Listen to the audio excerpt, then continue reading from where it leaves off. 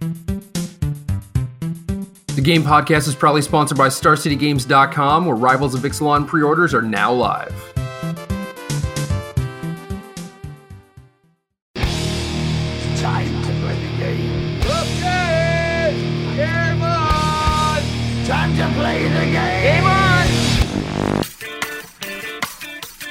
Hey everyone, welcome to the 58th episode of the Game Podcast. I'm your host, Jerry Thompson. Here with me is the Beekeeper, Brian Gottlieb. What the hell is the Beekeeper?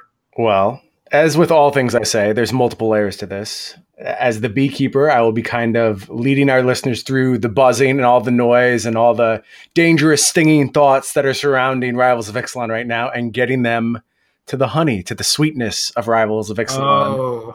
But also my. beyond that, I'm all business this week because we have lots of stuff to talk about. It feels like we haven't been together in forever. There's been an entire new set spoiled. I just want to talk about cards. I'm pumped. I've been waiting really breathlessly for this podcast. I'm really excited to see what you think about the set and to just kind of, bounce ideas off of you. So I left for 2 weeks. I come back and you're BBD. I don't get it. I don't know what that means. I'm sorry. You're just punning it up over there, and I'm not sure how I feel about it. I'm not a big pun guy, but I really wanted to emphasize how stoked I am to have this podcast, and that's why I had to play the role of Beekeeper this week. Look, not all of these are going to be hits, bro. If I come up with a different name every week, some of them are going to be misses. It's okay if you're not into the Beekeeper. Someone out there is really enjoying this punnery, so It's probably BBD, but anyway, as long as someone gets it. Yeah. There was the holidays and stuff, and then I was out of town for a little bit, so we skipped last week, and now just an entire set preview season ended somehow within 3 days. So we did not get any time we didn't get the slow trickle of card reveals, and it's let's spend a day talking about this one card. Maybe for the next 2 weeks or whatever, we're just going to talk about Rix and specifically for standard, I think, maybe a little bit of modern if we think of anything. But today, top 10 lists, because I don't know, I feel like that's a good place to start. Just these are our initial impressions upon seeing the entire set drop all at once, and then we get to be horribly, horribly wrong, and everyone gets to laugh at us. Yeah, I think that's fun, and it just shows where our focus lies, right? And I think that's the really important step in week one. Look, we're not going to have fully formed decks at this stage. If we claim we do, we're probably selling you a bill of goods. There hasn't been enough time. I don't have any games in, but I'm letting you know what's kind of exciting me right now, what I think has potential, what demands a time investment in my eyes.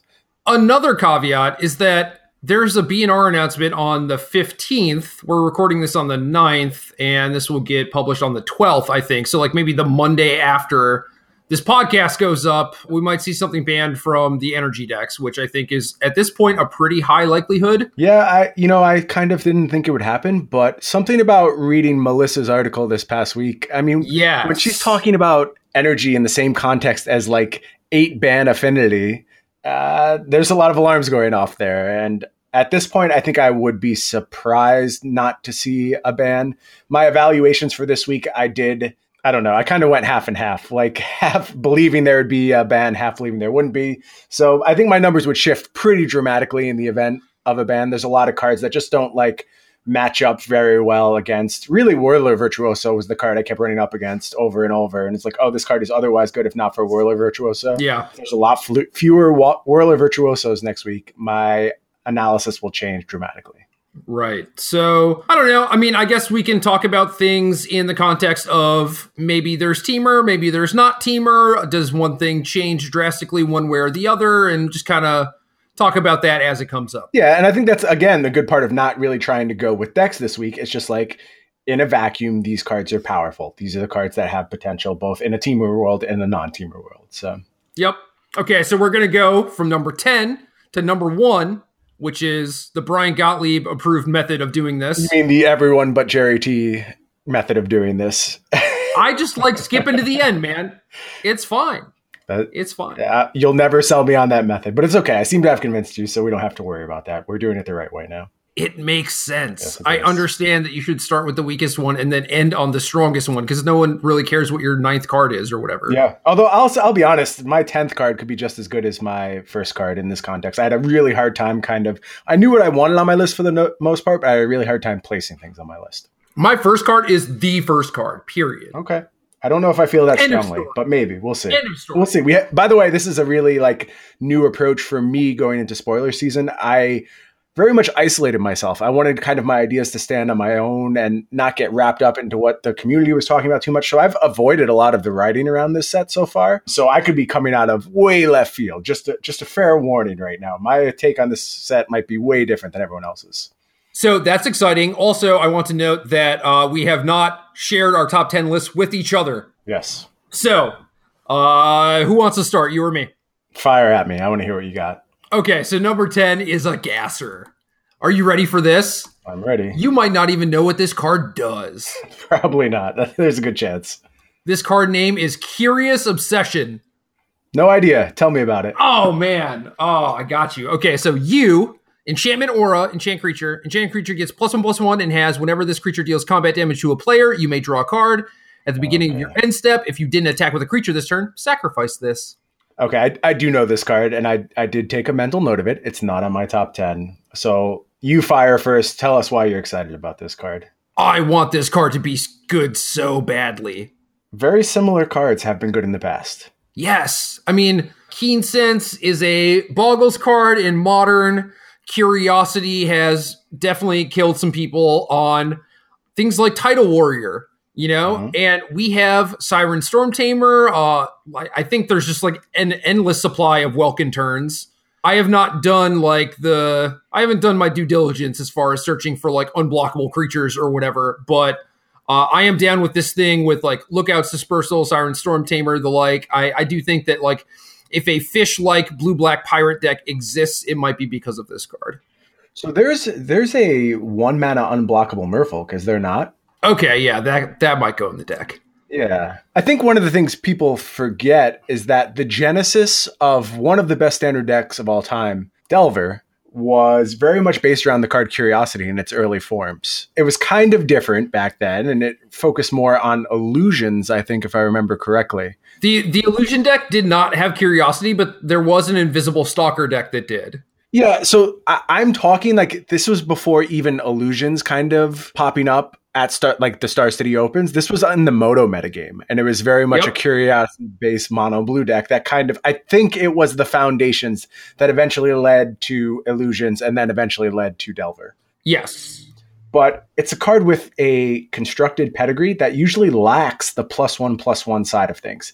And the whole drawback, if you're using this card to its fullest, you don't care about the drawback. You very much want to be attacking every turn. You've built your deck in a way to let you attack every turn. That drawback's more apt to come into play in Limited than Constructed, where your entire deck is based around really maximizing a card like Curious Obsession. I agree, although there are definitely some turns where it's you have a curious creature, you have to sit back one turn to develop another creature, and then next turn you play a removal spell or play a bounce spell and try and get the engine online again. And so having this fall off is pretty much a feel bad, but the unblockable Merfolk, I'm in. Let's do it. Yeah, in theory, it's paid for itself at that point, right? When you lose this card, you've hopefully already gotten your draw out of it. You're not really going to ever play it if you don't benefit from it immediately. So, yeah, I like this as an inclusion on your list. It's not one that I put on, but it's probably floating around the power level of a lot of other things that I do have here. So, good call on this one. If you play a 2/2 and they play a 2/2 and you Curious Obsession and hit them, what are they going to do? They're in a tough spot, right off the gun smoke.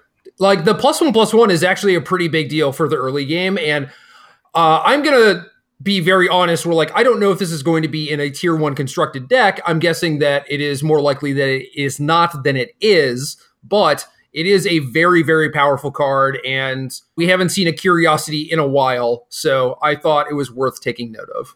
I agree. Good call on this one. I kind of am upset with myself for missing this one because this is the type of effect I think if you're going to change the metagame dramatically, you have to look for cards like this, right? Oh, yeah. Things that just totally change the axis of the game. Yeah, a card that does something different than everything else. And this card does exactly that. And it is proven to be a constructed card in the past. And while that doesn't always necessarily translate, I think it could. Yeah, and I think the versions that have proven constructed playable are worse. I think it's fair to say this might be the best Curiosity ever printed. So I agree with you. All right, you're up. Okay, so from a really obscure card to kind of the card that a lot of people are talking about, rounding out my top 10 is Huatli Radiant Champion. A lot of people are talking about Huatli. I believe so. Is that not a card that has caught people's attention at this point? Oh, like I liked Huatli, and I just assumed that everyone else was going to hate it. Oh, no. I mean, again, I've been skipping out on the literature. Basically, my exposure to kind of conversation is based on Twitter and the Game Podcast Discord at this point. Okay. And in those two arenas, it seems like people are excited about Huatli. So I kind of assume that translated to everyone. But if not, then so be it. Because this is a unique card and it's difficult to evaluate. But I see a lot of play patterns that really leave me pretty high on Huatli. And the fact that there's not a dramatic amount of ways to directly deal with the Planeswalker. Like, this is not a Hero's Downfall format. Yeah. We have Vraska's Contempt, obviously. Let me do our job and like actually read this card. So Sure. Huatli, Radiant Champion, 2 G-Dub, Legendary Planeswalker, starts with 3 loyalty, +1, put a loyalty counter on Huatli for each creature you control. -1, target creature gets +X until end of turn, where X is the number of creatures you control. And -8, you get an emblem with whenever a creature enters the battlefield under your control, you may draw a card. Yeah, so I think this does a really nice job of both increasing pressure in kind of situations where you're being the aggressor and forcing your opponent into really difficult spots. And kind of against, if your deck is built around maximizing this card, it's able to do its job efficiently across multiple matchups. Like it's good in the control matchup because it creates this kind of persistent threat where if you get your emblem, now the control matchup is almost laughable at that point. Like you're playing from a very powerful position as the green-white based creature deck when you're just drawing card after card. Yep. And you know, the quick clock is also a really essential part of the puzzle too. There are a lot of lifelink creatures that are kind of starting to get into the range of possibly playable. I just think there's a lot of ways to maximize both the +1 and the -1. It's really easy to kind of hit that -8 threshold if your deck is built around it right off the bat, because you're getting both the +1 and the additional loyalty counters on top of it. Like my math didn't really account for that at first. I was just kind of +1ing and then getting the number of creatures I had in play and missing the actual +1 itself. Yeah. Does that make sense? Yeah, like if you had 3 creatures, you would just add 3 counters, but you get 3 plus the 1. Exactly. And it's pretty plausible to get to a point where on turn 4, your first activation of Huatli is setting you up for an emblem on the next turn. Yep, exactly. And then the game's really easy to win from that point against a lot of matchups. Now, in the context of something like Temur, I have my doubts about this card. And like I said, if things change as far as a ban in the next week, I think this card would move up my scale a little bit. But this is a really unique take on Planeswalkers. And I think the power level's there. This is going to see some constructed play. And it's unique in that it has to be built around. Like, it's just not a value card that's going in every green-white deck the way that Planeswalkers often are. Your entire strategy has to be based around maximizing this card. But when you do so, you're going to get paid in spades. Right. And it's just, both abilities are good in a go-wide creature deck. So it gets to ask you to do the exact same thing, which is really nice. I agree with you. I have a feeling, is this a card that's going to show up later on? Do you want to give us a spoiler on your side? Are you also pretty high on Huatli? It is my number 8. Okay. I guess we should probably do shout outs when we cross over like that. That's probably an interesting point of comparison where we have it on our list as opposed to our co-host. Yeah. So you basically said everything that I wanted to say about this card. Just the fact that like both abilities work very well together is the thing that makes me interested in just building around this thing. And I wonder if people aren't excited about this card. I think that we have very much defaulted to a kind of static method of Planeswalker evaluation, where the first thing we look at is, does it protect itself? And is that a very important piece of the puzzle? Yes. Historically, the best Planeswalkers are the ones that are able to protect themselves. But this is kind of playing a whole different game as far as Planeswalkers go, and using loyalty as its shield to protect itself, and just really banking on its game-breaking ultimate. So I think people are a little off on their evaluation of this card if they're not excited about it. This will be a fun one to build around in the coming years. Having 3 creatures is not a big ask, especially if you're playing like Elvish Visionary type stuff or like the random Explore creatures, any sort of token maker. And yeah, like you said, this uses its own loyalty to protect itself. Like, gaining 4 loyalty a turn on this thing is not that difficult, and that is your means of protection.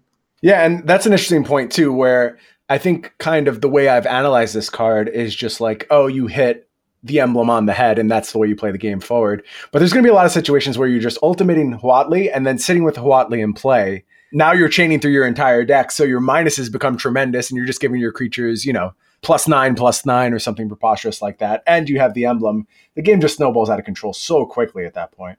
Yeah, absolutely. Like the only thing that you run the risk of at that point is losing to like them sweeping your board repeatedly and beating you with like Eternal Gearhulk, maybe Scarab God gets you, some sort of flyer or whatever. Like you have to be able to answer whatever threat that they're putting out, of course. But going long, you're going to smash everyone. For sure.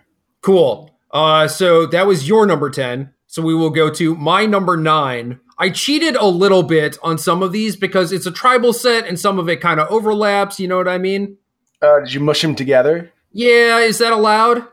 I guess I didn't mush, but that's a fine approach. You cheated a little bit and got yourself some extra slots, but that's fine. I'll allow it. Okay, so the real answer here, and maybe this is a little too low, is Radiant Destiny, but the card that I actually want to talk about is Champion of Dusk. Okay, talk away. So Champion of Dusk is 3 BB, creature, vampire knight. When Champion of Dusk enters the battlefield, you draw X cards and lose X life, where X is the number of vampires you control, and it's a 4/4. So 5 mana, 4/4, very least, unless they kill it with a trigger on the stack, you ETB, draw a card, lose a life. And if you've played some Queen's Commissions or Legion Conquistadors or whatever, like you're just going to refill. And with vampires being this weirdo gain life, pay life tribe, like this is one of the best rewards I've seen for paying life that you might have incidentally gained off of random lifelink creatures. And obviously Radiant Destiny is just dope. It's just going to be good. I agree on Radiant Destiny. I think it's going to be very good. I'm a little lower on Champion of Dusk just because I think there's a lot of uncertainty in the way vampires will be built if they actually need to kind of reload in that fashion. I'm starting to come around to the idea that they do. I don't think vampires is an aggro deck anymore. Kind of the mono white vampires list that did very well at the last Pro Tour. I don't think vampires look anything like that anymore. And there are quite a few vampires coming up on my list as we move throughout. Okay. So I won't spoil them because I don't have Champion of Dusk in my top 10. I would place it just outside my top 10 because I'm not sure whether or not it's actually going to be included, whether it's going to be included in large numbers, how essential it is to have that kind of that reset trigger, that refill trigger. Yeah. I kind of see vampires as now a tribe that each card generates so much value on its own. You kind of don't need this hammer. It's more about just maximizing your ability to generate value on the lower end of the curve rather than going all the way up to 5.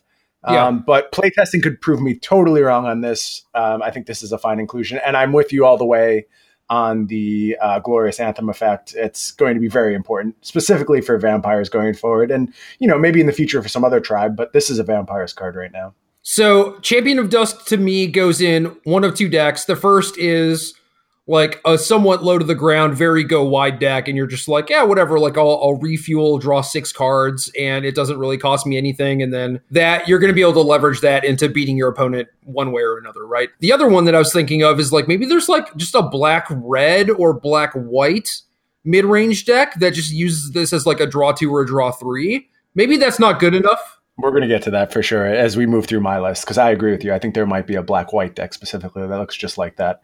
And this could be a nice piece of that. Yeah, because like Gifted Aetherborn just fuels this card. Mm-hmm. Very true.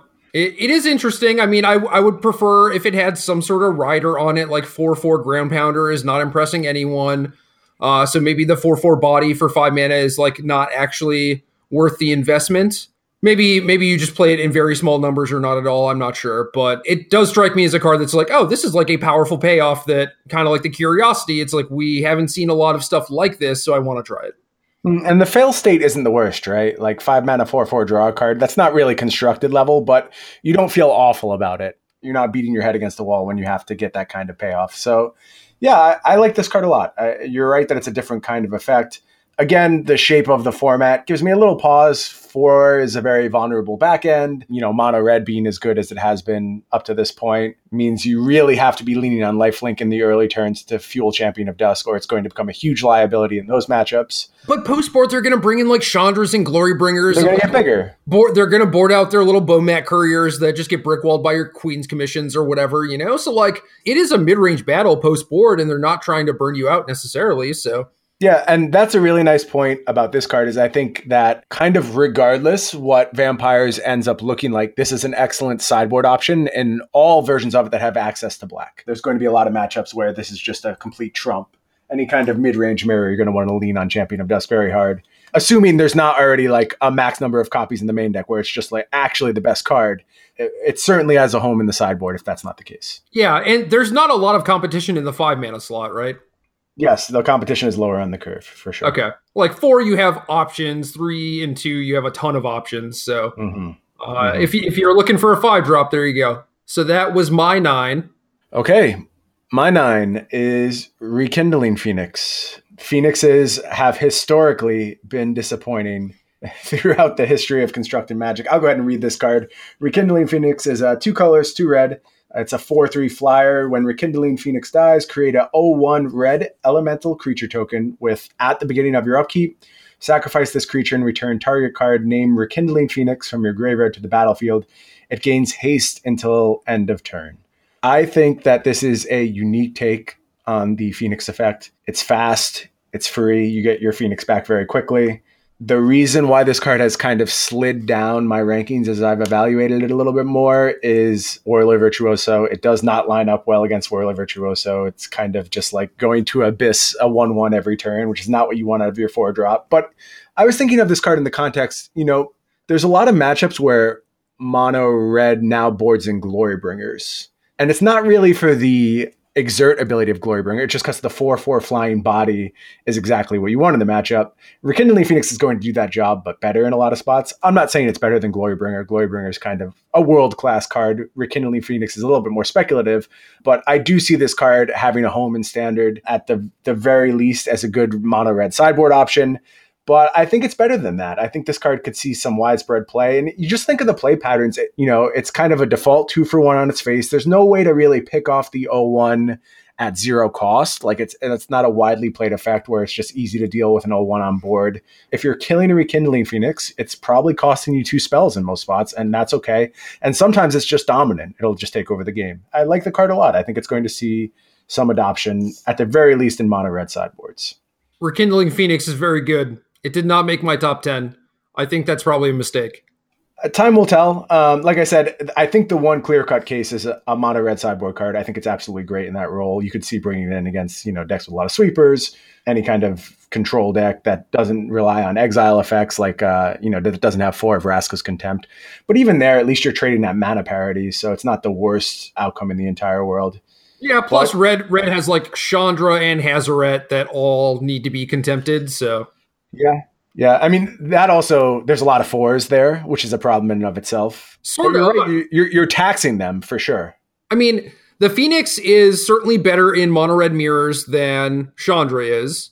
Yes. Like post-board against control, like is Phoenix worse than Glorybringer? I don't think so. Like things I like think it's better. Yes, I mean things like Censor exist, and there are games where you're stuck on 4, and it's like I would much rather just have a Phoenix than a Glorybringer and not have to draw land 5. So.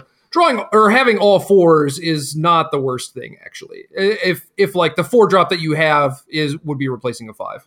Yep, that makes sense.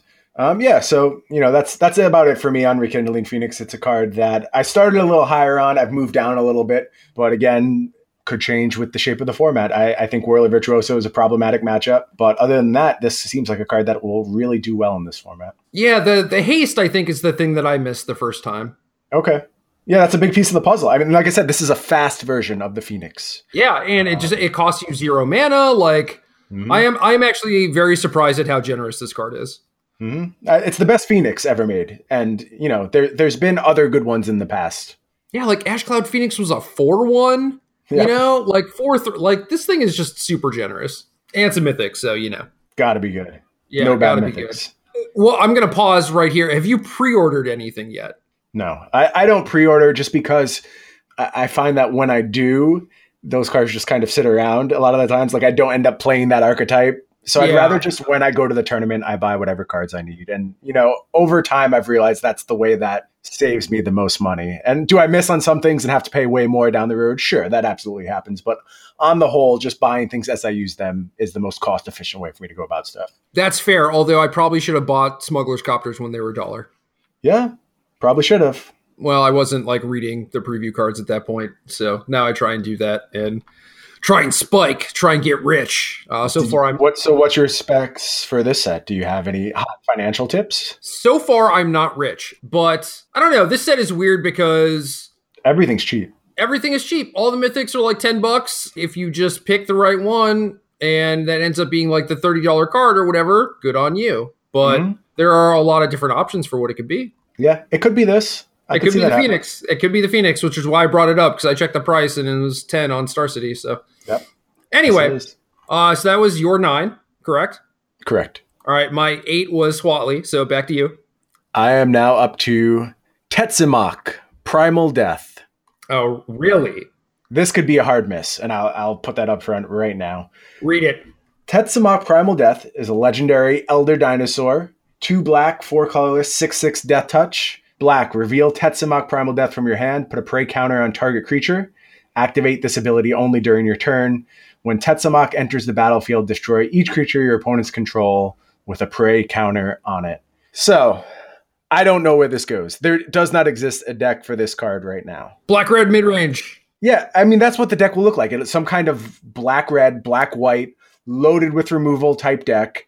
And this is your top end finisher. And it's just a way to like build in little points of mana efficiency throughout all of your turns. Because you're not like a pure control deck where you have to hold up mana going into your opponent's turn. You're able to kind of put yourself in a position where you're tapped low every turn. Tap out control plays very well in black-red, black-white style decks. I don't see this being an inclusion in like a blue-black style deck. It's not really what you're trying to do there, but it's possible. A one-sided Plague Wind attached to a 6/6 is going to be very good in a lot of spots. And also it just influences the way your opponents play the game. It has that kind of subtle effect on boards where like, do they just dump their entire hand when they know your next turn is going to be spent, marking all their creatures, and then the turn after that, you're going to wipe their board? In a lot of spots, the answer is going to be yes, because that's how you pressure a life total. But you're able to kind of force your opponent into some difficult spots and maximize your mana throughout all of your turns. I think this card will see some scattered play if the mid-range, very heavy removal-based archetypes are any good. I could see a lot of play. It lines up poorly in a format where there's a lot of control. I don't know that it lines up against the teamer decks particularly well. So again, we're probably looking at just raw power and a format that does not yet exist. But I think the power level is there with Tetsamok to see at least some scattered play as a control finisher. So I have some thoughts on this card. The first one that is kind of simple is that you can reanimate it. Yep. Which one you put the prey counter on doesn't care which Tetsamok actually kills them. So if there's like some Liliana Death's Majesty action, the Scarab God is obviously the real one. It's like kind of interesting, Normally these are like cast from your hand or whatever. The second thing is just any time, like you're thinking about early game, you're just like, all right, prey counter that, turn 6, slam this thing, kill your stuff. Interesting play pattern that emerges is that on turn 5 is when they play their best creature, and they try and hold it until then, right? Because like when you roll into turn 6, you can't like pray and cast it. Right. But then past that, like for 7 mana, this is ETB kill a creature. For 8 mana, this is ETB kill 2 creatures, right? Like this is just Flametongue Kavu anytime past the early turns, and I think that's where this card actually just becomes absurd. Scales incredibly well into the late game, yeah. Yes. And it's doing that job of both getting you to those kind of like bridge turns, the turns where you absolutely have to have the answer to survive, and then just being insane off the top of your deck in any kind of stalemate situation. Yeah, I mean, this is just like Plague Wind on a 6/6 past turn 6, right? Yeah, that seems powerful enough to me for sure. I agree. I am a little skeptical of like, okay, turn 3, I'm going to prey counter your 3 creatures, and like, oh man, you better watch out, like 3 turns from now, I'm going to kill them all, because that's kind of awkward. But yeah, certainly as a late game card, this card is incredible. Yeah, you're right that that's a bad spot to be in. I like it more as like, my turn 3 is spent playing Gifted Aetherborn and putting a prey counter out. You know what I mean? Like just getting that maximization of your mana in the early turns that you really have to do as this kind of fair mid-rangey removal-based deck. You really don't have time in those early turns for mana inefficiency. And this just closes a lot of those gaps and functions really well into the late game. Yeah, definitely agree with you there. And like Chandra ramping into this is kind of cute. Oh yeah, that's a nice little effect, sure. Get to kill an extra thing. All right. So anything else on this? No, that basically sums it up. Again, I do think I'm talking about a format that doesn't exist yet and may need some bans to come to fruition, but I mean, take that for what you will. It's still worth exploring. These cards are going to exist in the future without energy at some point too, so it's certainly worth talking about for that eventuality. And like I said, I mean, if a ban happens, which I mostly expect it will, then cool. We can actually talk about these cards and how they exist. And if a ban does not happen, then it's like, well, okay, maybe this set is like it just didn't happen, basically. Yeah, but we've done our homework for the future, which is an important thing to do. So yeah, for sure. Okay, so rolling into my number 7, this is my homie right here. Can you guess? I'm going to guess Azor. It is! Yes, nailed it. How did you know? I could just tell. Just tell. All right. Azor the Lawbringer. 2 UU.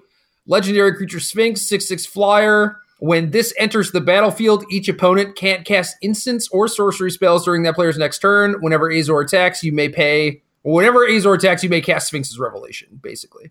That's a very nice way of putting it. So, as a control finisher, this card's okay. It's okay, and that's about it. I would not play this instead of Torrential Gearhulk. I am not a big fan of tap-out control decks in general.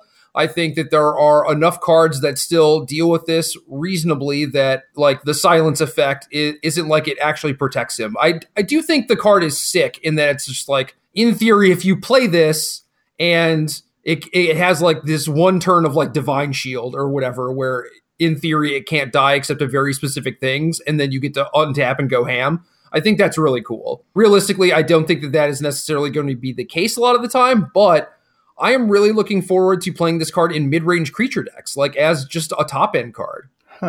Elaborate a little bit more on that, because this is not a card that makes my list. I have thought about it mostly in the context of a control finisher, but I want to hear what you have to say about mid-range creature decks and this card's inclusion. This is the one card I pre-ordered. Interesting. I don't think it's going to be busted or anything, but it was $8 and it's a mythic rare, and I would likely pick them up at some point. So it's all right, well, better now than when they're 15 or 20 or whatever. So I don't know if they're actually going to go up or not, but I highly doubt this thing is going to be bulk. But again, I'm not rich. I'm no expert. Basically, there are some white decks that have some mid-rangey cards, and they also have Legion's Landing, and Legion's Landing ramps pretty nicely into this thing. And if you can use Azor to protect yourself from things like Fumigate and the like, I think that's really good. I generally like having cards in my mid-range creature deck that kind of brick wall the small-ish sweepers. Say you're playing a White Weenie Humans deck and you board into Avacyn or Gideon or whatever. Obviously this card is harder to cast, but we're also not as low to the ground as those decks were, Yeah, I'm kind of intrigued by what you're selling right now because, like I said, passed on this as a control finisher, especially in a world that has Torrential Gearhulk. I guess my main problem is that I am unsure how good the protection clause of Azor is. I really am having a difficult time evaluating it because, like you said, there are some widely played cards that just deal with this on its face. You trade this for a Harness Lightning on the spot and you feel horrible. And, there's a couple windows. You get the window when it's immediately played and you get the window prior to its attack, assuming, you don't have other ways in the deck to protect itself, which you're kind of talking about now, a deck that probably, at least in pre-board games, won't have access to counter magic, where it's kind of a white-blue beatdown deck, which is also a difficult deck to kind of see right now. I don't know exactly what that deck looks like. Well, think about Oketra's Monument too. That's another way to make this thing cheaper. And if you are presenting threats, it is unlikely that they are going to have a Harness Lightning to actually take care of this thing. This is just your top end. And there's also stuff like Cloud Blazer, which kind of fits into similar decks. So it's Blue-White Monument might be a thing again. I don't know. It depends on what they ban, and maybe somehow the deck gets enough cards that it's good against Teamer again and could be a potential Teamer killer. I don't know. So I'm walking through your Oketra's Monument scenario in your head, and you're playing this on 5. And then presumably, you've kind of played out your lands at that point. You're not guaranteed to have your 6-drop. So you get your attack with this huge mythic creature that you've invested in. And you time walk yourself to gain 2 life and draw 2 cards. Cloud Blazer. Don't you kind of just wish you played Cloud Blazer instead? Yeah, I'll play Cloud Blazer the turn before. Yeah, I get what you're saying. You can build up to it. No, but Like- it doesn't have to be Monument, right? It could also just be like Legion's Landing that has accelerated into this, and then you untap and you have 7 mana. You know, that looks a lot better for sure. there is redundancy to it. And especially with Oketra's Monument, that just helps you kind of stabilize the ground a little bit and gives you a lot of breathing room. I don't know. I feel like this card could have a place, and there are certainly Bant decks where maybe this is good, right? Where it's maybe you have some mana dorks or some acceleration, some removal spells, some card advantage, then you just have this as one of your fatties, like the Death Mist Raptor, Den Protector, or Dragonlord Ojutai decks. Yeah, that's interesting. I'm not 100% on board with you yet. The context you're presenting in is much more interesting than the one I was thinking about it in. This could also be a card that plays much better than it reads. It would not surprise me the first time I cast this. I'm just oh, this actually just closed out any hope my opponent had of winning this game. 6/6 is so big. Yeah, flying on top of that. Let's not forget that very key clause. Yeah, man. This thing is large. I'll shuffle up Azor at some point. I promise you that. They tap out for Glorybringer. You play this thing. They can't harness lightning it. They can't attack. You get to untap. I don't know. Seems like a good play pattern. You're coming out ahead in that transaction for sure. Yeah, so it matches up well against some of the heavily played cards. Obviously, it is weak to some of the other cards too, but that's what makes Magic interesting. Yes, it is. I agree. And this is an interesting card. One that I'm going to reserve judgment on for the time being, but didn't make my top 10 in my first pass. All right, what's your 7? Would you like to guess? It's also a legendary creature. Kumina. No. My 7 is Alonda the Dusk Rose. Okay. This is another one that I kind of like that I thought other people were just going to hate. No, I think this card's good. And I think it relies on you building vampires in a very different way. Your vampires deck has to be much more value-oriented. It's based around Yahenni. It's based around the 2/1 vampire that when it dies makes a 1/1, the Elvish Visionary vampire. All of these things come into play, and you kind of have this cannon fodder type vampires deck that can really grind out an opponent through life gain, through just redundancy.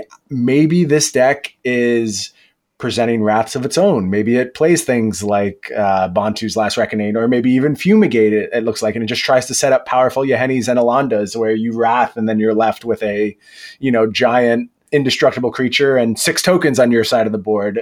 It's not hard for me to see a lot of really good scenarios if you build your deck around Alonda. It's unique. It's a new style of card. The lifelink is super important. Any ways to cheat on power. We talked about the Glorious Anthem. The name's escaping me right now. But Radiant Destiny. Radiant Destiny, thank you. Anything that's pumping up power is extremely effective in Alonda. And you just see all these value pieces coming together between Legion's Landing, between Yahenni, between Alonda. And there's a lot of fodder out there. You're able to go super wide, super long. Attacking on the ground against a deck like that is basically not going to happen ever. Again, when we're talking about problems, let's talk about how a deck like that lines up against things like Royal Virtuoso and Glorybringer. It's an issue for sure. There'll be some vulnerability there. But I think this card is unique and powerful, and one that I really want to explore in my Vampires deck, rather than just playing like Legion Lieutenant and I'm a crappy tribal deck. That we've seen a million times before and really doesn't bring anything new to the equation. This is a unique card that you can build around and add a new angle to your game. Yeah, so last week, Cedric Phillips messaged a bunch of Star City writers and was like, hey, these are some cool cards. Who wants to write about them? And I snapped off Alenda or Alonda, whatever, and Huatley. So it is very interesting for you to be like, oh, I like these cards. And it's pretty clear that you didn't read my article too, which is fine. So these cards just seem good on their face. I don't really feel like I'm taking a leap here. Yes, you have to build around them, but that's what interests me out of a new set. Put in the effort, build around them. They don't slot into any existing archetypes, but they could potentially be the key to an entirely new archetype. Yeah, no, I agree. And I made a bunch of deck lists with both of these cards because they were appealing to me in that regard. And I thought maybe I'm going out on a leap a little bit. But yeah, I definitely agree with you with Alonda, where it's weird in that, 4 mana 1/1 that grows when things die. It's just that's exactly the type of thing that they just get to ignore, especially when she has a dies trigger. But lifelink means that people can't ignore her. They can't just Right. sit around and chump block her because you just like keep pressing your advantage basically. And yeah, if you have things like Yahenni, you can just crack her open whenever you want. So with Radiant Destiny into her, 4 mana 2/2, dies make 2 2/2s, that's fine. Insane. That's a great rate. And those are all lifelink, by the way, every single one of them. So Yeah. And then, you actually make 2 2/2s with life. Yeah, beat that on the ground. You're not beating it. It's just not happening. I was pretty excited about these cards, and Huatli, I think, a little bit more. Like, Alonda was more fun to build around, but Huatli is likely the better card, it seemed like to me. Maybe he goes in fewer spots, I don't know. But then they also presented a few other strong vampires, like you mentioned, just like the grindier vampires that are just good with Alonda. So, like, yeah, I don't know. She didn't make my top 10. I wanted to be a little more, I don't know, out there, I guess. But there are some sweet vampires. Yeah, there's also there's the one that you're able to play from your graveyard as well. I don't remember what the clause is on him, but he's pretty Oathsworn reasonable. Vampire if you've gained life this turn. Yeah, that's possible, and you can chain it through Yahenni and just get lots of tokens on your your Alonda. So I'm kind of into this style of vampires. I'm less excited about straight beatdown vampires, although we'll probably get to that a little bit later in my list too. But I think mono white looks okay. Okay, it may look okay. It's not a deck that excites me, just kind of on its face, right? It's hard to get really into the White Weenie deck, whereas you start talking about grinding out games, recurring Oathsworn vampires from the graveyard, now you're speaking my language. Like, that's something I can get behind 100%. Yeah, I definitely agree. And it's like kind of a feel bad that like the vampires deck just looks weaker than the humans deck we had like 2 seasons ago. So Right. I'm not super floored about it, but I do think that it looks playable. Like there are enough cards to do the Tom Ross thing if you want to do the Tom Ross thing. I agree. And they've gotten upgrades all across the curve. So I agree with you as far as that goes. Vampires, when I was reading the questions posted in the game Discord this week, one of the ones that came up a bunch is like, what benefited the most from this set? In my eyes, it's vampires, clearly. They're extremely strong tribal options for vampires throughout the set. I'm more sold on vampires than merfolk at this point. Just really interesting ways to build the vampire deck, too. I think there's a lot of options out there. I think Vampires got a big boost. Pirates power level was mostly in Ixalan, I think. But Merfolk got a bunch of stuff too, I think. Well, I think Merfolk moved to viable, whereas Vampires may have moved to powerful. Just my quick take. No games behind it, obviously, and I could be proven wrong. So. Yeah, and Dinosaurs just went in a weird direction. Yeah, I don't know what's going on with dinosaurs. I don't want to talk about them right now. I was so sure dinosaurs were going to be great and fun, and I just don't know how to build dinosaurs at this point. I mean, there's like Dino Rampant Growth, Dino Azusa, Lost but Seeking, and all kinds of weird stuff. Yeah, I assume Wayward Swordtooth is supposed to pave the way for like the Naya giant monster thing and Galta and stuff like that, but I don't know. Dinos made me really sad because they were so close to being there in the first set. Yeah, and then I don't think they really upgraded at all here. There are no dinosaurs on my list today. Spoiler. Oh, I guess there was Tetsamok, although I don't really count him as a dinosaur. No, he could be a demon and he'd be the same thing, yeah. Exactly right. All right, rolling into my number 6. Ooh, this is another pile. Are you ready? Ready. Daring Buccaneer / Fanatical Firebrand. So Daring Buccaneer is the 2/2, reveal a pirate for 1 red, correct? Yeah, R2/2 as an additional cost to cast this, reveal a pirate or pay 2. So this is just a Kithkin. Yep. It was the last card cut from my top 10, just because it's kind of boring. But I agree, this is a very important print. And the other one is R, 1/1 haste, Goblin Pirate, tap, sack it, deal 1 to target creature or player. So yeah, man, these are boring, but we played Village Messenger, however that card's pronounced, at the Pro Tour, and we liked it, man. We liked it in our mono red deck. So Mog Fanatic Raging Goblin is not that bad. And then you start looking at like, okay, I got these Mog Fanatic Raging Goblins. I got some Carry Zevs. Is it possible for me to put Isamaru, Kithkin Pirate guy, in my mono red deck?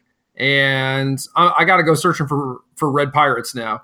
Yeah, I think the pirate tribe, like you said, got a nice upgrade here. The 1-drop pirate is the key, both to unlocking kind of like the other pirate archetypes, I think, like red-black pirates, red-blue pirates. And I do think that likely the best pirate builds involve red at this point, mostly because of these cards you're mentioning. And like you said, there is a window that could possibly present the Mono Red Pirates deck. You get Captain Lannery Storm if you're a believer in that card. I don't know if I am, but, another pirate moving up the curve a little bit.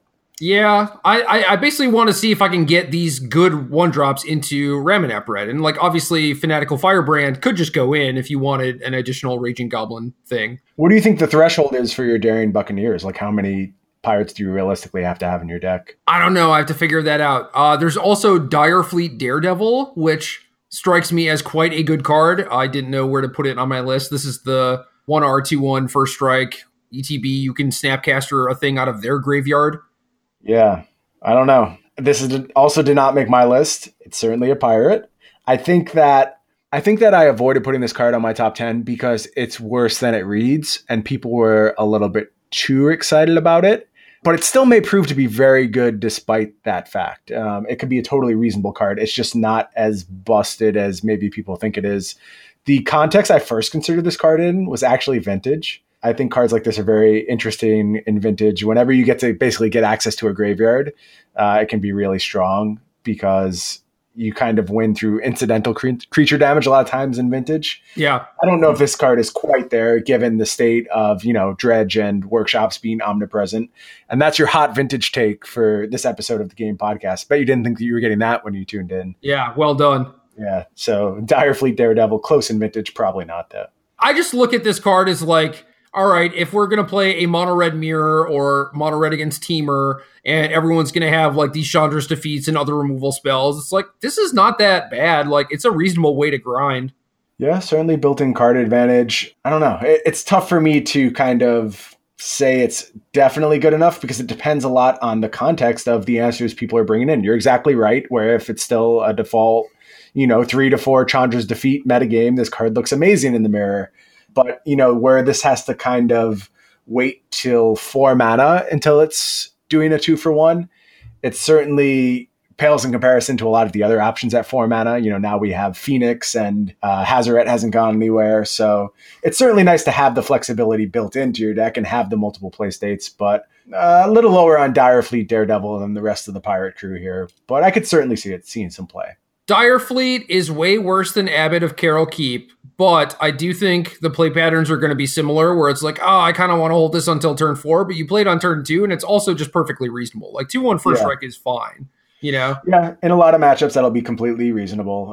The mirror is one that comes to mind where being able to blunt those kind of early turns makes a huge difference and lets you get to a late game that you can possibly win if your hand is textured in such a way. So having that kind of split card built into your deck is a really nice bonus. Yeah, for sure. Okay. Well, we are entering into our top 5s and we're at 50 minutes. So. Oh, geez. Does that mean what do we do? Do we go really fast now? Faster. I don't know. Faster. Okay. So I'll shut up and say I think Kamena, Tyrant of Orizaka, is a fine card, one that may make Merfolk playable. It has some abilities. Go read it if you're interested in them, and that's all I have to say. Merfolk Cryptbreaker! Yeah. Dude, I'm going to win another Pro Tour with Cryptbreaker. I'm so excited. Is it going to be this modern one? Am I going to play? No, I'm not going to play Merfolk. I'm going to talk you out of that. I think this is a much worse version of Cryptbreaker, but still, there's a lot of room to be worse than Cryptbreaker. And still be very good. Cryptbreaker tricked you sometimes into playing it on turn 1 when you weren't supposed to. So this takes away all the mystery, and that's your basis for being a now you go 1-drop, 2-drop into Kumina, and that's game. In a lot of spots it will be. I mean, you can certainly run away with a lot of games like that. I'm not sold on the Merfolk tribe yet. I need to see some really strong Merfolk lists. I need to see some strong Merfolk results. I guess it's kind of a deck that I honestly don't know how to build right now. So they need a way to kill stuff, and they just don't have that right now. What are you supposed to do to affect the board? Your deck is supposed to be 36 Merfolk, and you just can't beat a card? Yeah, that's crazy to me. That's not how I would build a deck. Also, we skipped my number 6, I just realized. So we have to circle back around to that. All right, what's your 6? This is the one I was super excited about and think is one that people are not into at all. It's Profane Procession. Oh, yeah, this card sucks. I disagree very strongly. I think this card is, again, reliant on a deck that does not exist right now. And reliant That's fine. Those are the best cards to talk about. Yeah, and I think it's relying on a metagame that also doesn't exist because you play this against mono red and you feel like an idiot. But I was thinking back to like the white-black control decks of, I don't remember exactly what sets were legal. Whatever the last GP Costa Rica that I played in, and white-black was a very prominent deck in that format. This is potentially a 6-for-1 after a tremendous amount of mana investment, don't get me wrong, but still a deck that's built around just being pure removal. You know, it's like Quick Sketch, 4 Fatal Push, 4 Settle the Wreckage, 4 Fumigate, some number of this card. You see a lot of setups where if your first 2 turns go well and you lay a Profane Procession on the board and you're ready with your Settle on turn 4, it's going to be very difficult for a lot of decks to get back into the game, and you can just close out a game right there. I understand it's expensive. I understand that it's slow. I understand that it has no immediate impact on the board. I just think this is a very unique tool for decks that are kind of built around playing this 1-for-1 removal game and need this kind of value engine to transition into the late game while also being able to preserve their life total and deal with threats. So this is unique. This is a unique card that is very difficult to evaluate, and I'm kind of sold on it. I think there's a potential home for it. It looks unlike anything that's currently in the metagame, and it may not line up well against what's currently being played. You know, there's very efficient threats for less than 5 mana, but think about exiling your opponent's Scarab Gods and, you know, exiling Hazarets. Exiling is very important still in this format, and Profane Procession does that. So this bumps it up a few notches in my book, and I want to explore some builds based around this card. The rate on this card is so horrendous. If it ETB'd and gained 3 life, or like you gain 3 life on activation, or, you know, just did anything, really, I would be more about it. I do think that this card is probably worse than any Planeswalker ever. That's an interesting way of evaluating it. I don't know. I think you need to build your entire deck with this card in mind, but it's potentially going to pay you off if you do so. It's also just like super dead. Well, not super dead. I guess like blue-black control probably could never beat this. They could never beat it. No, I think you're completely wrong. I think this is like an insane card against blue-black control. You play this on turn 3. And approach. It's dead against approach, for sure. Okay. Yeah. And, you know, you're probably never beating approach as the black-white control deck either. There's really no way to make that matchup sing. But this card caught my eye. I get all the concerns that you're saying. I still think I want to explore it a little bit. And if it's something I have to cast aside to just being like a relic of, you know, outdated Magic, something that would have shined 15 years ago and can't possibly shine today, that's fine. But I will at least give it its due diligence and see if there's something there. So the garbage do-nothing card that I want to build around in this set is Azor's Gateway. Yeah, I think this is like way worse. It's funny. This is the one that I wrote off, and you wrote off the Profane Procession. Like, it's never, ever, ever going to flip in a million years, and then you still have to have payoff for it. This one is cheap, and it loots. That's not bad. Five or more different converted mana costs. 0 is a mana cost, so you can loot away a land once. That's not bad. I think that clause is going to be much harder to meet than people believe. It's bad. It's bad. I'm just saying, if I wanted to do nothing, accomplish nothing. This is the way you want to do it? This is the way I would want to do it. All right. That's fair. That's okay. Fair. So my number 5 is Relentless Raptor, R-Dub, 3/3, Vigilance, Dinosaur, attacks or blocks each combat if able. I don't know. Maybe that ability is just too bad, but this thing, like cruise vehicles, is more veteran motorists for vehicles. So I think it's kind of sweet. This never even came close to making my list, but I guess it's just kind of like a little boring, and that's why, you know, not an exciting card, but it's certainly good on rate. It's boring, but it's like under the radar. You know, that's why it's on here. No, you're right. As far as an important piece of kind of the Heart of Kirin puzzle, which is a game we're not even playing anymore, maybe this reignites an archetype like that that's able to efficiently crew hard and makes its bread and butter that way. Hell yeah. I don't know. I passed on this card, but it's hard to pass on a 2-mana 3/3 with Vigilance, right? Yeah. All right. My number 4 is Jade Light Ranger. Okay. That's my number one. That's my number 1 card in the set. Okay. 1 GG, 2/1. Merfolk Scout. When this ETBs, it explores, then explores again. This is just Civic Wayfinder, man. At its worst. Yeah, this is just 1 GG, 3/2 that gets a land the majority of the time. Maybe it draws you 2 land. Cool. Maybe it's a 4/3. Well, that's not great, but like you got to scry twice, you know? Like, yeah, this card's dope. I think it's great. I think it's the safest card in the set, which is why it's my number 1. I think it plays across a ton of archetypes. I love it with, you know, a kind of green-black deck. Getting your extra counters from your Winding Constrictors is always fun. Oh yeah, like you could cut Rogue Refiner from Sultai. Right. And, exactly. If Rogue Refiner gets banned, like you're going to have to. So cool. The Merfolk clause on this is just a red herring. Yeah, exactly right. That's why I eventually placed this as my number one card. It's not about being a Merfolk. It's not a Merfolk card. It's a green card. It has tremendous value installed in it right off the bat. I've happily played Civic Wayfinder and Constructed before. It's a fine card in the right situations. This is going to be even better in a lot of situations. I just think this is a great card. It's kind of like the tireless tracker Rogue Refiner of the format going forward, especially if Energy gets the axe. It's too good on rate not to see widespread play in a vast swath of archetypes. Probably any green deck is playing this card. So yeah, my number one card in the set. Spoiler alert, we already got to the end. Yeah, what are we doing? Are we beating them down with this? Are we playing a control game? Who cares? It's good. Doesn't matter. It's in your deck. Yep. Okay, so that was my number 4. What are you at?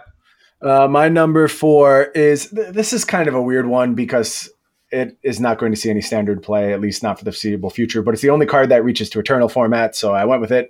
It's Blood Sun. I think Blood Sun is kind of like, if I was preparing for this Pro Tour, it's the card I want to understand in the modern context. I don't know that it changes anything, but it's the card that demands exploration and seeing how it kind of affects some outstanding matchups. This offers decks that have zero interest in Blood Moon, a way to shore up some very real weaknesses. Something like Tron now has answers to Field of Ruin, to, the Valakut decks. It really is a very unique card that hits a tremendous amount of cards. It's shutting down Celestial Colonnades.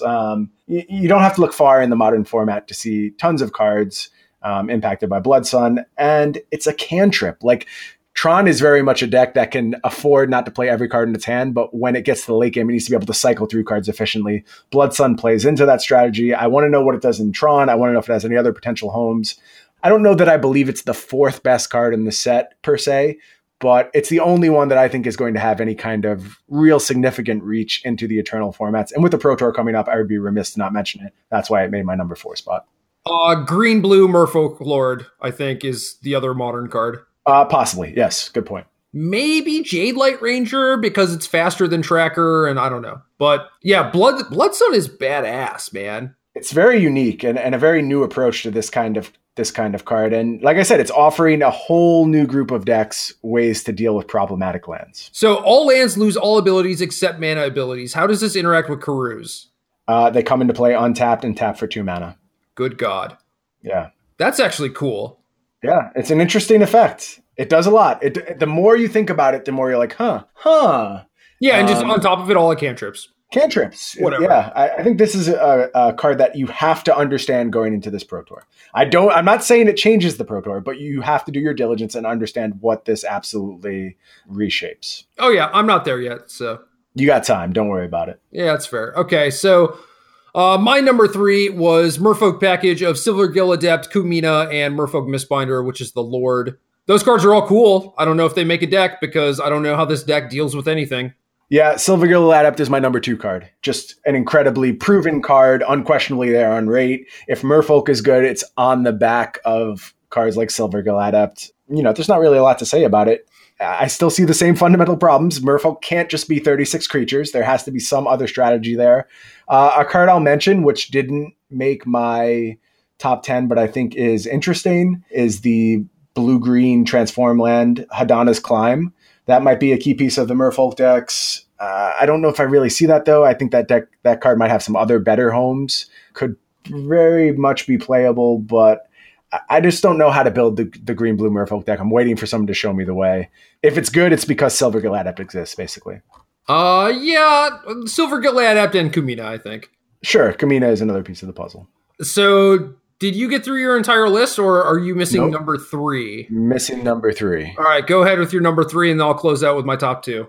Okay, my number 3 card, I'm not sure about this at all, but I'm going to play a lot with it. It's Paladin of Atonement. I would have put it, in the vampire package had I packaged things. But the more I think about this card, I think it's like secretly a Tarmogoyf. Like, this card is going to get huge very quickly for very low mana investment. You have to build your deck around it, but Vampires very much wants to build around this kind of effect. No, man. Chef at Dunes. Game over. Chef at Dunes. No, you're exactly right. That's step one. Chef at Dunes is a card that Vampires definitely wants. And, if it's black-white Vampires and Paladin of Atonement is as good as I think it is, maybe you play 8 deserts. Maybe it's 4 black deserts, 4 white deserts. I don't know.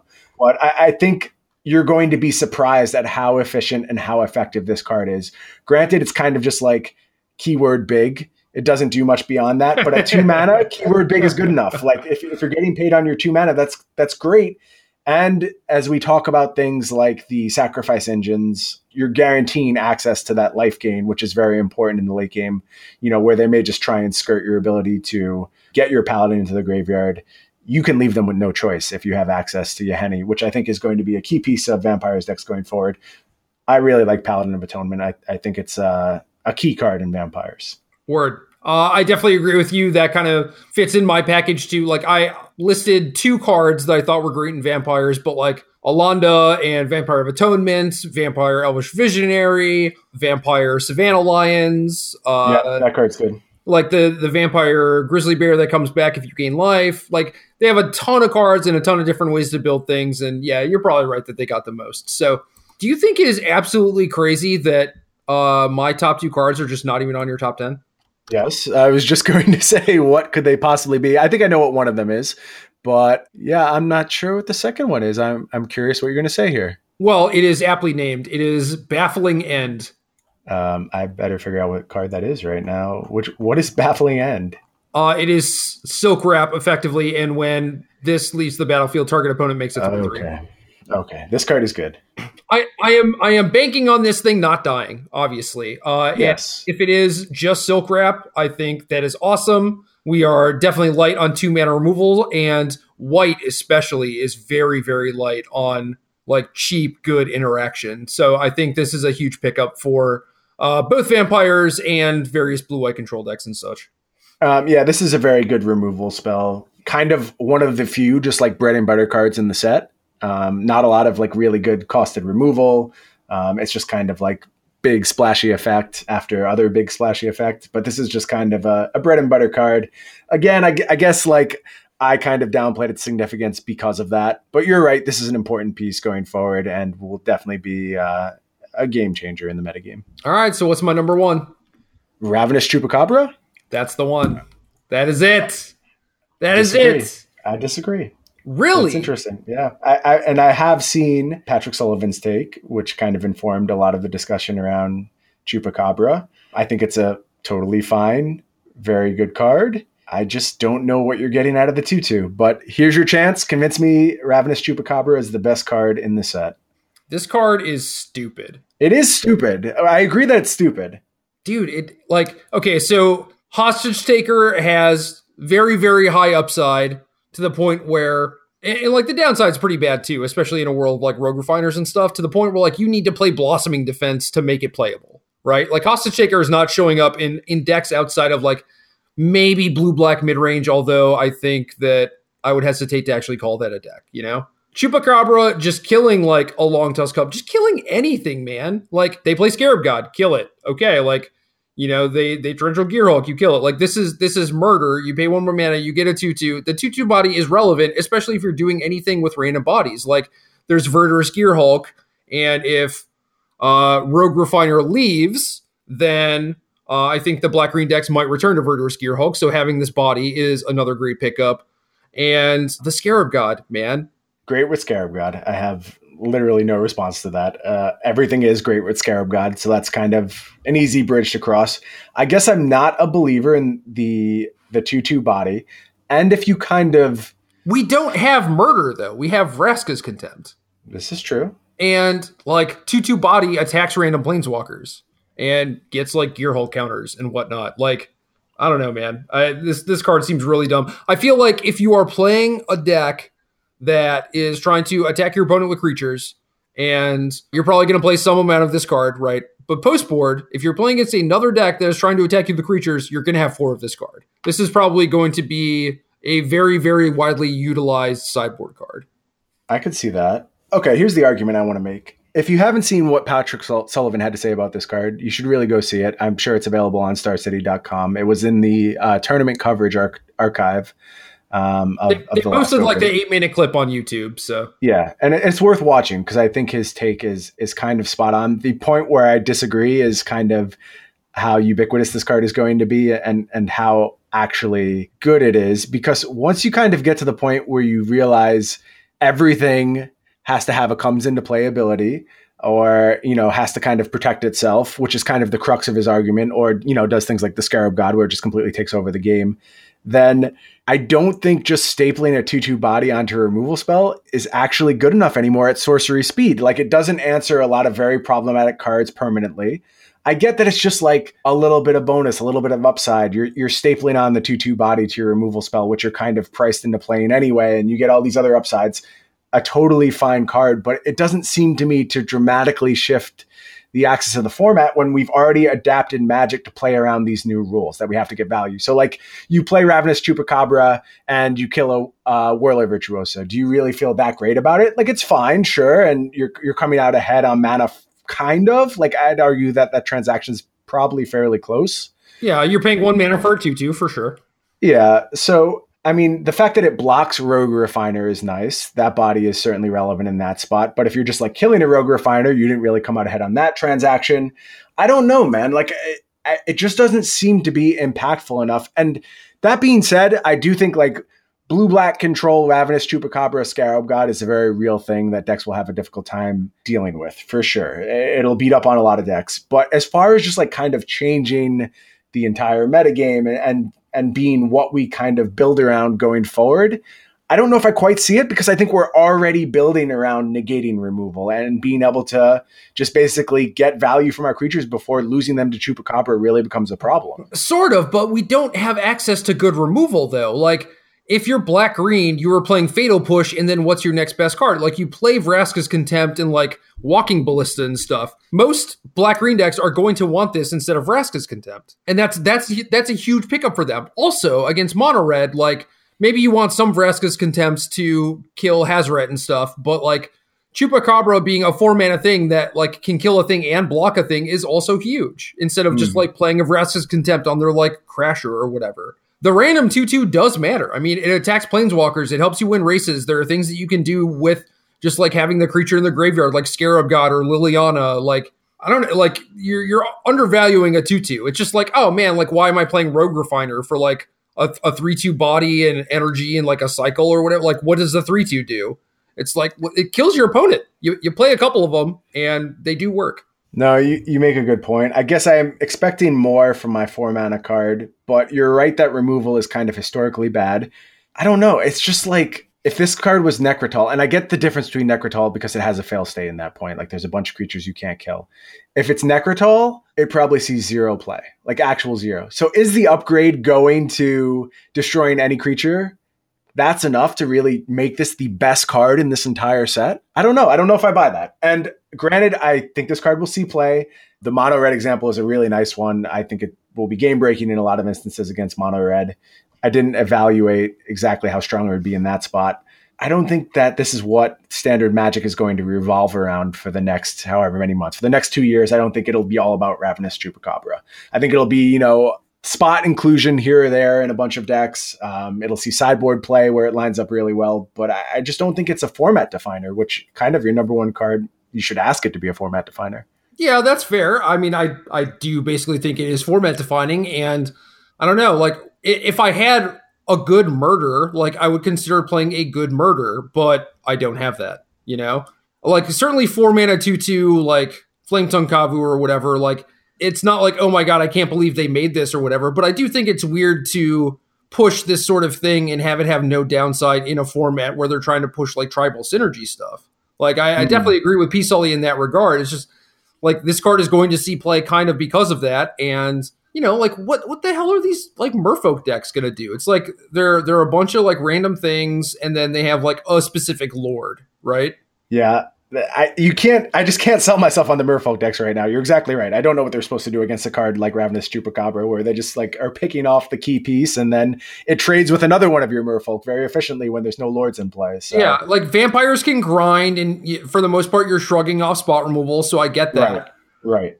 But I don't know, man. Like maybe we're just at a point where like green decks without like Rogue Refiner and the like. I mean, you have Jade Light Ranger, but like without a lot of the efficacy of things like Rogue Refiner, these decks are going to have to become more like vampires or just be like Okettra's Monument and not care about removal. And that is entirely possible that that's a world we're going to live in, and this card is just going to stink. Assuming the format were just like basically the same with like now maybe there are some tribal decks, I like this card.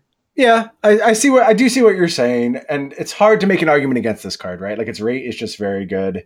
It has no fail state except for completely creatureless decks. So I don't know. I guess I'm just going to have to be shown to be wrong in this case. I think it's kind of like a relic of an older age of Magic. We don't build decks that are vulnerable to Ravenous Chupacabra anymore. The problem with it, and I think this was P. Sully's point, is you're exactly right that the type of decks that this set seems to encourage, something like Merfolk, is very vulnerable to Chupacabra. And now you point out Mono Red is very vulnerable to Chupacabra.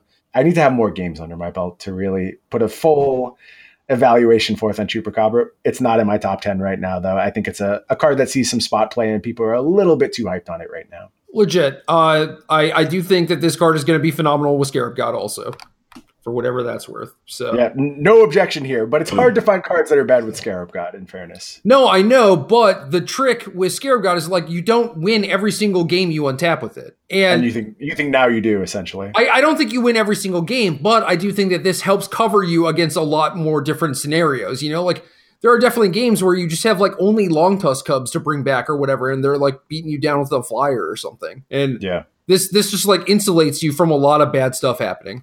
Very true. I like it in the context of like the straight black-green deck. Again, if there's an energy ban and we move away from Rogue Refiner and you're talking like the classic kind of black-green into Verdurous Gearhulk, that style certainly benefits from Ravenous Chupacabra, without a doubt. Hell yeah. Jade Light Ranger in that card. Just mana screwed every game. Yeah, with our one dual land and our comes into play tap that we have to rely on. Yeah, I really thought there was going to be some mana here. I'm very surprised there wasn't. Yeah, Foul Orchard, get in there. Guess it's time. I guess that's what it's come to. Oh, maybe some Ripjaw Raptors too, man. Let's do this. Sure. We totally missed on that one. All right, what's our question, seeing as how we're a million minutes over? All right, Super Softball. What's your favorite game for speed running, either to watch or play? The Zelda games have been really fun for me. Have you been watching Awesome Games Done Quick? I watched it like earlier this year, I think, or was it late last year? I don't know. Okay, it's on again now. Okay. Shout outs to any, charitable endeavor, so we can definitely throw some business their way. I come and go with Awesome Games Done Quick just because I'm not really into like the FPS runs. I'm really into more classic stuff, but I'm a Mega Man guy through and through. Not a huge fan of the X games. I really like the Nintendo ones much better, like 3, 4, 5, 6. I played to death when I was a kid, so I love those speed runs. And I've considered picking it up myself. I haven't yet. Maybe someday I'll learn at least one Mega Man speed run. So my favorite games are like the old school RPGs, and then I dabbled in the things that were like popular and good, like Mega Man and Zelda, Castlevania, whatever. And I thought that I would enjoy watching speedruns of like Final Fantasy games and stuff, but I just don't, because it's like so much of the speed is constrained by like walls of text and just like nothing happening. Like the Mega Man speedruns and like Zelda speedruns and stuff like that. It's just like they're just demonstrating like pure mastery. Mastery. That's the right word for it. And it's nonstop action. Right. There is a mastery that goes along with the RPG speedruns, but it's more like I'm amazed at their memory and the things they retain. Yeah, I figured out the optimal way to do all this stuff and commit it to memory. Like the Final Fantasy 1 stuff is like, oh, now I go outside this town and take X steps, and like that's going to be this encounter and blah, blah, blah. And it's just like, that's not interesting to me, Yeah, the actual challenge was in the planning, and like the execution is kind of lost. Whereas I think the 2D side scrollers are very much like execution heavy and just absolutely nailing all these frame perfect inputs and all that stuff. So I'm definitely a hardcore Mega Man guy, but really any classic NES game, kind of, that's where my interest is peaked. All right, Beekeeper. Do you have any like that's game pun for bees? No, I have absolutely nothing. Yeah, I didn't know you put me on the spot for that. I was, if I came up with one, I thought it was going to be great, but I just like biffed it. And then I was like, well, maybe Brian knows one. I don't know. No, I'm like not a pun guy. I really set myself up for failure with this one. Like that's not my forte. I just wanted to do it this one time, and now I've let people down at the end of the show. Nah, you brought all the honey, baby. Don't worry. Okay, as long as they're enjoying my honey, that's all that matters. That's game.